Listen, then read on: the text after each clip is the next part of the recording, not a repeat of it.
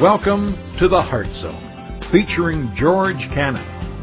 This broadcast is a time of teaching and encouragement from Curwensville Christian Church.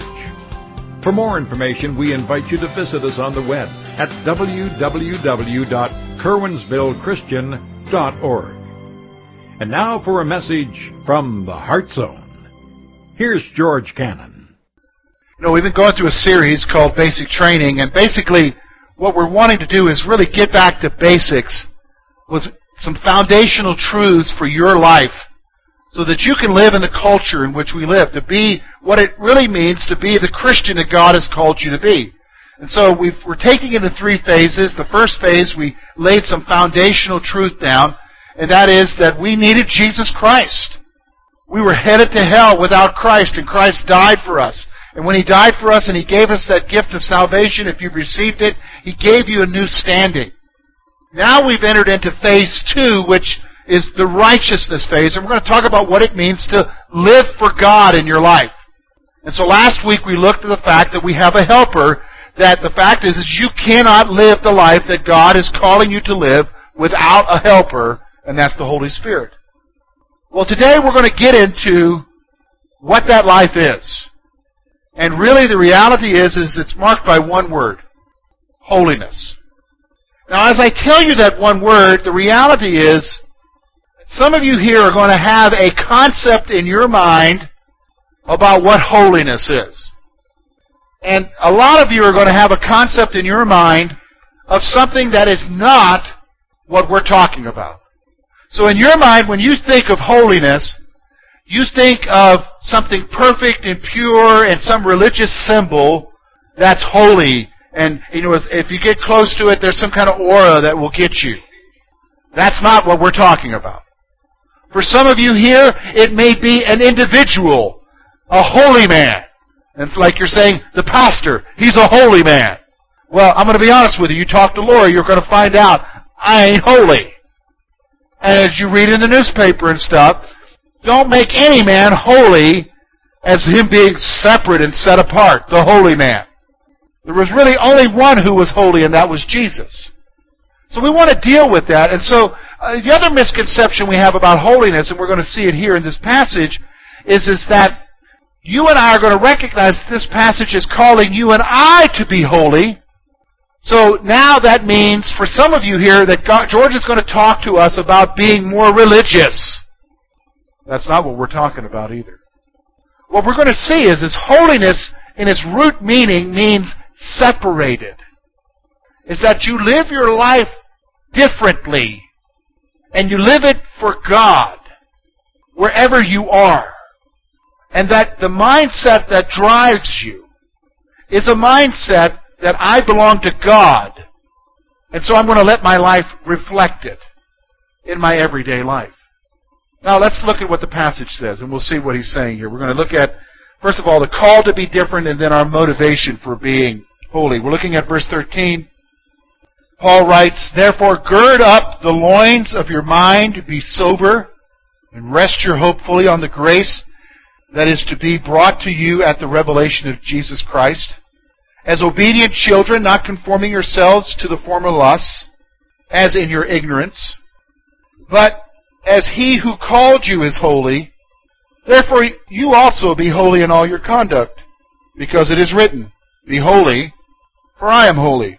And if you call on the Father, who without partiality judges according to each one's works, conduct yourselves throughout the time of your stay here in fear, knowing that you were not redeemed with corruptible things like silver or gold, or from your aimless conduct received by tradition from your fathers, but with the precious blood of Christ, as of a lamb without blemish and without spot. He indeed was foreordained before the foundation of the world, but was manifest in these last times for you, who through Him believe in God, who raised Him from the dead and gave Him glory, so that your faith and hope are in God." The first thing we're going to see in this passage is we're going to talk about this issue of a life of holiness, is that first of all that Paul's going to call us to it. Now I want to make some point here. He's not going to give us 5 suggestions. It's not a take it or leave it proposition here with him. In fact, when I was writing down the points, I was trying to write down the points so that you could understand that he's basically telling us, if you're a believer in Jesus Christ, this is how you need to live your life. So I tried to find a word to help communicate what he's trying to say to you. So you're going to notice in your bulletin that every one of the sections are going to begin with "we must." There's no wiggle room there. Because we have a tendency to want to find wiggle room with everything. Where's the loopholes? Where's the avenue where I can just do my own thing but still do what he's calling me to do? And we have this thinking that the Bible is giving us suggestions. What I want you to see is, if you're a believer here, he's calling you to be different, and it's not a suggestion, it's telling you. You need to be different. Now let's just stop for a moment, because you're saying, well, George, why do I need to be different? Well, the statistics bear it out. If you were to ask the average person on the street about Christians, they would say that there's no difference between Christians except for the fact that they go to church on Sunday. They do the same things I do. I can sleep in on Sunday morning. They steal, they cheat, they rob, they mess around on their spouse. They're watching things and listening to things and talking about things that they shouldn't be doing. The only difference between us and them is they go to church. So the reality is, my friends, Christians aren't living different. But what we're seeing here is in the Bible, God's calling us to a life of holiness. That is, He's calling us to be different. Now here's the other problem with it. We don't like to be different. Have you noticed that? You want to be around people just like you, and you don't want to be different. Nobody wants to be the sore thumb sticking out in the middle of a group. Everybody wants to blend in. We don't want to go against the wave, and we want to do everything. But the reality is God's calling us, He's telling us to be different. So what we're going to see here is He's going to see in verses 13 through 16 that call. He's going to tell us 5 things that we need to be different about. So I want you to listen to me. First one is this. We must develop a new mindset. Look with me at verse 13. The very first thing he says there is this. He says, therefore, gird up the loins of your mind. Here's what he's saying. The word therefore is really basically reflecting back on what he had just talked about. And what he had just talked about is our salvation. And what Jesus did for us, what we couldn't do for ourselves, in giving us salvation. So here's what he's saying. Because you are saved, you need to gird up the loins of your mind. Now, what's he talking about, gird up the loins of your mind? What does that mean, George? Well, okay, here's what it means. Remember, in Jesus' day, guys wore dresses. They wore long robes. And if you wanted to run, you literally had to take the middle of the dress, hike it up, and tuck it into your belt. So you could take off, because running in a dress ain't pretty. Especially for a guy. This isn't going to happen. So you're getting yourself ready for a race. This is the imagery that Paul's using. So he's saying here is that you and I need to develop a new mindset. We got to have a new line of thinking. So if I'm going to be different, I need to have a new mind in order to be different, to be reflective, to be holy, to be what God's calling me to be. You've got to quit thinking the way everybody else is thinking. You say, what do you mean by that, quit thinking the way? Well, I mean, the culture has its norms now. So it's okay to run around on your spouse. It's okay to cheat on your boss. It's okay to do all these other things. That's the normal way of thinking, isn't it? It's a dog-eat-dog world out there, and you know what it's like at work. It's okay to take 15 minutes extra for your break. It's okay to call in sick as long as you're hunting. It's okay. That's the cultural mindset. And we embrace it in the church without even thinking about it. Peter's telling us here, what? You need to develop a new mindset because of your salvation. So here, if we're going to be holy, because here's the thing, let me just stop for a moment. Holiness is not actions, my friends. We can reduce it down. In fact, we used to do that years ago. Remember the holiness movement? And the reality is you don't do this, you don't do that, and it was all reflective of actions. Well, you can do actions without engaging your mind. Paul's telling us to engage our minds, to think, and to develop a new way of thinking in Christ. So here's what he's saying. As I develop this new mindset, the second thing he's telling us to do is, look with me at verse 13. He says, therefore, gird up the loins of your mind. The next thing he says here is be sober. Here's what he's saying. We must not allow anything to control us. We must not allow anything to control us. Now, when we use the term sober, immediately all of you are going to start thinking in terms of not being drunk.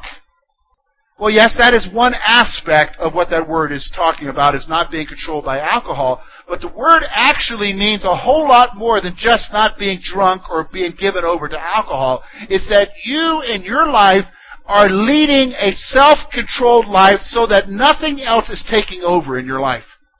So for some of you it may be alcohol, but for others of you it might be food. For some of you it might be Facebook. Not really.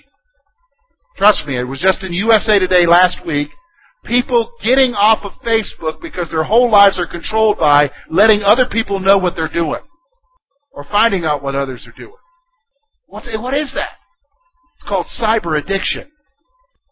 And it takes many forms. Facebook is one of them. Online pornography is another one. Here's what he's saying. If I'm going to live a life of holiness, I need to develop a new mindset. And one of the things in my new mindset, listen to me, is that I don't allow other things to control me. Because if you notice, we can be controlled by them, can't we? TV can control you. How many of you like people calling you during your favorite show? And you've got a VCR or you've got TiVo, and you can record it.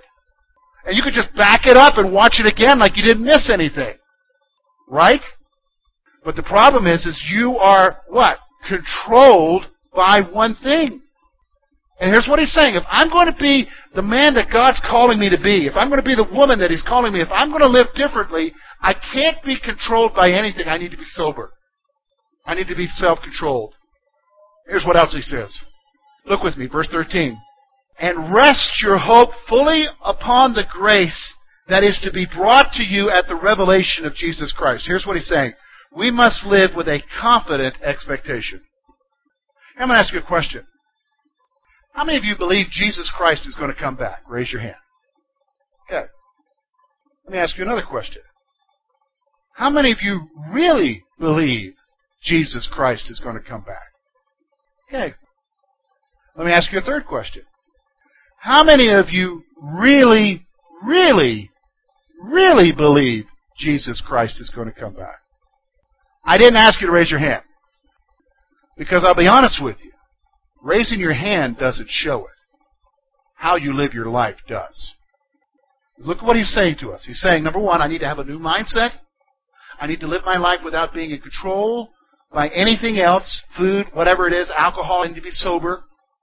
But here's what he's saying.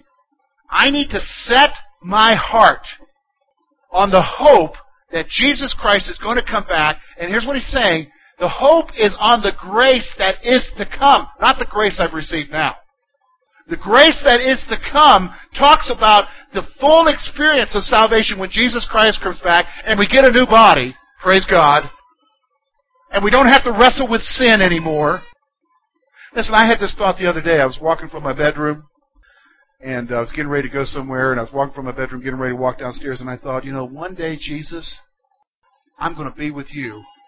And I don't even comprehend what that's going to be like, because I'm in a world in which I am bombarded by thoughts that are not from myself or from you, but from the enemy, where sin is on every hand, temptation is on every hand, discouragement, the attacks of the enemy are real, and one day to comprehend, I can't even begin to comprehend what it's going to be like to be with you and to have all of that disappear. What we expect is normal now won't be normal. And we'll have true freedom. That's the hope we have to have. And it's got to affect your life. See, you're called to be different. You're to live your life with your heart set on the future redemption that's coming. Yes, you're saved now, but you haven't fully experienced that salvation to its completeness because we're still here. And we need to set our hope on what is coming. So you see what he's saying here? Do you understand why this is not optional? You've got to develop a new mindset. You've got to live your life not controlled by anything. And you've got to live your life with an expectation of what's coming when Jesus Christ comes back and this grace that He's going to show us. It's awesome. That's just 3 of them. Let's look at the next one. Number 4. Look with me at verse 14. He says this, "As obedient children, not conforming yourselves to the former lusts, as in your ignorance." Here's what we need to do. We must not live as if there is no God. We must not live as if there is no God. How many of us are doing that? How many of us are just living our lives like there isn't a God at all? Because we just forgot Him today, or this week, or this month. And He really doesn't enter into our mind. And I notice once, when I talk about living our lives as if there's no God, Peter is going to tell us several things here that we need to grasp a hold of. So let's look at that first, verse 14. You've got to soak in all of verse 14 here. Look at what it says. "As obedient children, not conforming yourselves to the former lust." And Paul says the same thing over in Romans chapter 12, verse 2. "And be not conformed to the image of this world." See, when you live your life as if there's no God, you're basically living your life based on what everybody else is doing and the current way of thinking. And let's be honest, that current way of thinking always changes, doesn't it? Always. What's acceptable today will not be acceptable 10 years from now. And what you don't like today might be. That's reality.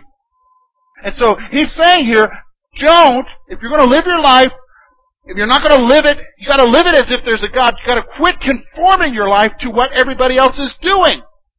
Now it's interesting, Paul would go one step further and say, "And be not conformed to the image of the world, but be transformed by the renewing of your mind." See, it's connected to that first one, about developing a new mindset. We say, well, how am I transformed? Well, Paul would later go on and talk about that transformation taking place through the Word of God. I developed a new mindset. I understand how I should not conform my life because I read His Word. And I let God develop a new mind in me. See, I told you can't do it by yourself, didn't I? It's got to be the Holy Spirit. So here's what he's saying. Don't conform yourself. Don't live your life as if there's no God. Now, how many of us are doing that today? Except for the fact that we came in here today, most of us are going to walk out of here and live our lives like if there's no God at all. But my friends, we're called to be different. We're called to recognize that there is a God, and if you know Him, He lives within you. I mean, think about that. He's within us. And we live our lives each day as if He's not there. You understand what I'm saying? Why? Because we're conforming our lives to what? The lusts of our flesh and this world. That's what he's saying. We're living our lives in accordance with everybody else. We really don't want to acknowledge Him. And this is what Peter is saying. He's saying here, my friends, as God is calling us to be holy, don't live your life, as He's calling us to be different with what everybody else is doing. You live your life like there is a God, because you know there is, because He died for you and He gave His life for you. The fifth thing is this. Look with me, verse 15 through 16. "And as He who called you is holy, you also be holy in all your conduct, because it is written, 'Be holy, for I am holy.'" Here's what he's saying. We must live with a total devotion to God. We must live with a total devotion to God. See, our lifestyle cannot be reflective of our ignorance. What do you mean, our ignorance? Remember, before Jesus, you were ignorant of who God truly was and what God truly had done for you, and the relationship that you had with Him. But now that you are saved, now that you have put your faith and trust in Jesus Christ, if you have done that here, you now recognize, listen to me, you now recognize that God did this for me. I need to live for Him. And I'm going to be devoted to Him because of what He did for me. And you're going to be devoted to that person who saved you. See, this is what's missing from us, isn't it? Can I be honest with you? Let me just be honest with you. It would have been a whole lot easier for all of us here if I just came with 5 things we shouldn't do this week to be holy. Don't go here, don't do this, dress this way. It would have been a whole lot easier for me to do that. Because the 5 things I just gave you, they ain't easy. Developing a new mindset, being totally devoted to Him. I mean, those aren't easy, George. No, they weren't meant to be easy because you can't do them on your own. You need God to do them through you. He goes on, and he's going to tell us what the motivation is. Why do we need to do these 5 things? Why are these so important? Here's what they are. 3 things I want you to see here, our motivation. Look with me at verse 17. He says this, and you who call on the Father. So he's specifically talking to believers here. If you pray to God, if you pray to Jesus, if you're praying and seeking His face, you need to pay attention to what he's saying here. This is what he's saying. And you who call on the Father, who without partiality judges according to each one's works, conduct yourselves throughout the time of your stay here in fear. Here's what we need to do. We must fear the one who judges impartially. This is our motivation. I'm going to live the way God calls me to live because I am fearful of God. You say, well, I'm saved. I'm okay. Listen to me. Look at what he says here. I got to kill something here today. There is a line of thinking in the church today that is wrong. And that line of thinking is this, that as long as you're saved, you're okay. You don't need to worry about anything. That is wrong. You don't have to worry about hell. But let me explain something to you. Just like when I grew up, if I did wrong, I can almost guarantee you my dad would take me to the woodshed. Just being a canon didn't give me the ability to do whatever I wanted to do. See, just being God's child doesn't mean you can now do whatever you want to do. If you do wrong, He's going to deal with you. In fact, isn't that what He says here? He judges impartially. What does that mean? He's going to deal with you just like He deals with the unsaved person. And I would go one step further. How many of you remember this kind of thing happening? I remember this happening in my home. I'd have some buddies, and we would go and get in trouble. And my dad would fuss at all of us. But I would pay a bigger price. I would say to him, Dad, you fussed at them. Why have I got to do all? Because you're my son. See, we've got to kill this line of thinking that we can just live our lives whatever we want because we're saved. No, my friends, over and over, the Bible says He judges impartially. And here's what it says, right here in this verse. This isn't George saying, live your life in fear. Fear of who? God. God. Let me tell you something. I don't know about you, but I remember growing up, the last thing I wanted to do when I got in trouble was for my dad to find out. Why? Because I lived in fear of George Sr. See, we're missing the fear in our lives anymore of God. See, that's a motivation. He's calling us to be different. The reason why I'm going to do that is because I'm fearful of the one who holds the keys to judgment. And it isn't hell, but He sure will deal with me right now. And believe me, He will. Here's the other thing, the other motivation. We must recognize the price that Jesus paid for us. Look at verse 18. Look at what He says in verse 18. I think this is so powerful. You've got to get it. Here's what He says. You, knowing that you were not redeemed with corruptible things like silver or gold from your aimless conduct received by the tradition from your fathers, but with precious blood, with the precious blood of the Christ, Lamb without blemish and without spot. What's He saying here? The salvation you got isn't because you paid for it. Isn't because you got raised in the right home. Isn't because of your grandma. Isn't because of your uncle. It's because Jesus died for you and He gave His life for you. You need to understand the salvation that He's given you. That's the motivation. You didn't do anything for it. He did it for you. Here, let me talk to some of you folks here, my patriotic folks. The American soldier, sailor, and airman is they're significant, aren't they? And we'll do whatever we can for them because we know that some of them are what? Paying the price with their lives for our what? Freedom. And so when you get a chance, you'll honor them, won't you? I remember when the Iraq War first started, we were in Indiana, Lori and I, with the kids, and I saw a soldier there wearing a fatigues, and I saw the battle patch he had on. So I knew he had been there. So I took the boys over and I thanked him. You would do something like that, wouldn't you? Why? Because we recognize they're paying a price for us. How come we don't do that with Jesus? We'll do that for somebody we don't even know, and we'll honor them. Paul says, your motivation is to honor the one who paid for you with His blood. Jesus. That's my motivation. Jesus. See, our motivation can't be just get through another day. Our motivation can't be more riches for myself, more power, more position. Our motivation has to be who? the one who paid his life for me, Jesus. Not just that I'm fearful of God who judges, but I'm motivated because of the one who paid his price for my life. There's one other thing here. One other motivation. And that's this. We must recognize who Jesus is. We must recognize who Jesus is. This is what he's saying here. Look with me, verse 20 and 21. He indeed was foreordained before the foundation of the world, but was manifest in these last times for you, who through him believe in God, who raised him from the dead and gave him glory, so that your faith and hope are in God. What's he talking about here? He's talking about that we need to recognize that Jesus is God. That he's always existed. See, it's not just recognizing Jesus as Savior, it's recognizing Jesus as Lord. And what I'm saying, this is what's missing. We want Jesus as Savior. Thank you, Jesus, for dying for me. Thank you for giving me that bank card of forgiveness so I can swipe it every time I do something wrong. No, see, that can't be the motivation. The motivation's also got to recognize who He is. He is God of God, King of kings, Lord of lords. Every knee will bow, every tongue confess that Jesus Christ is Lord, to the glory of the Father. We've got to live that way. That's my motivation. Say, okay, George, boy, it's been heavy. What do I do with this? First one is this. How are you living your life? How are you living your life? We've got a joke around my house these days. It's all about you, George. It's all about you, Lori.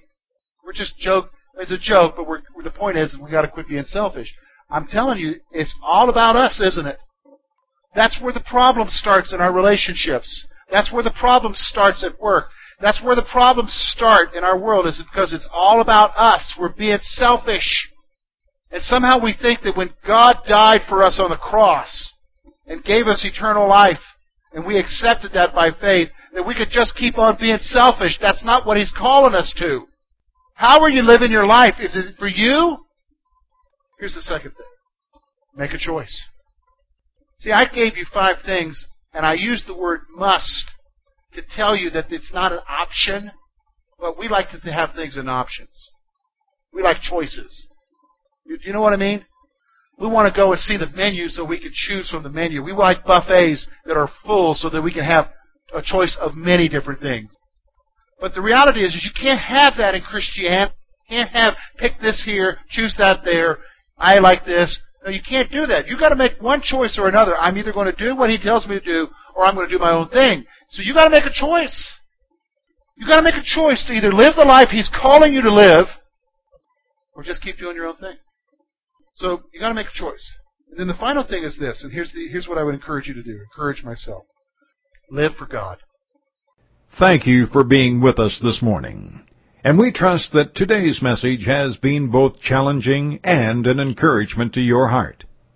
At Curwensville Christian Church, a warm welcome is always extended to you.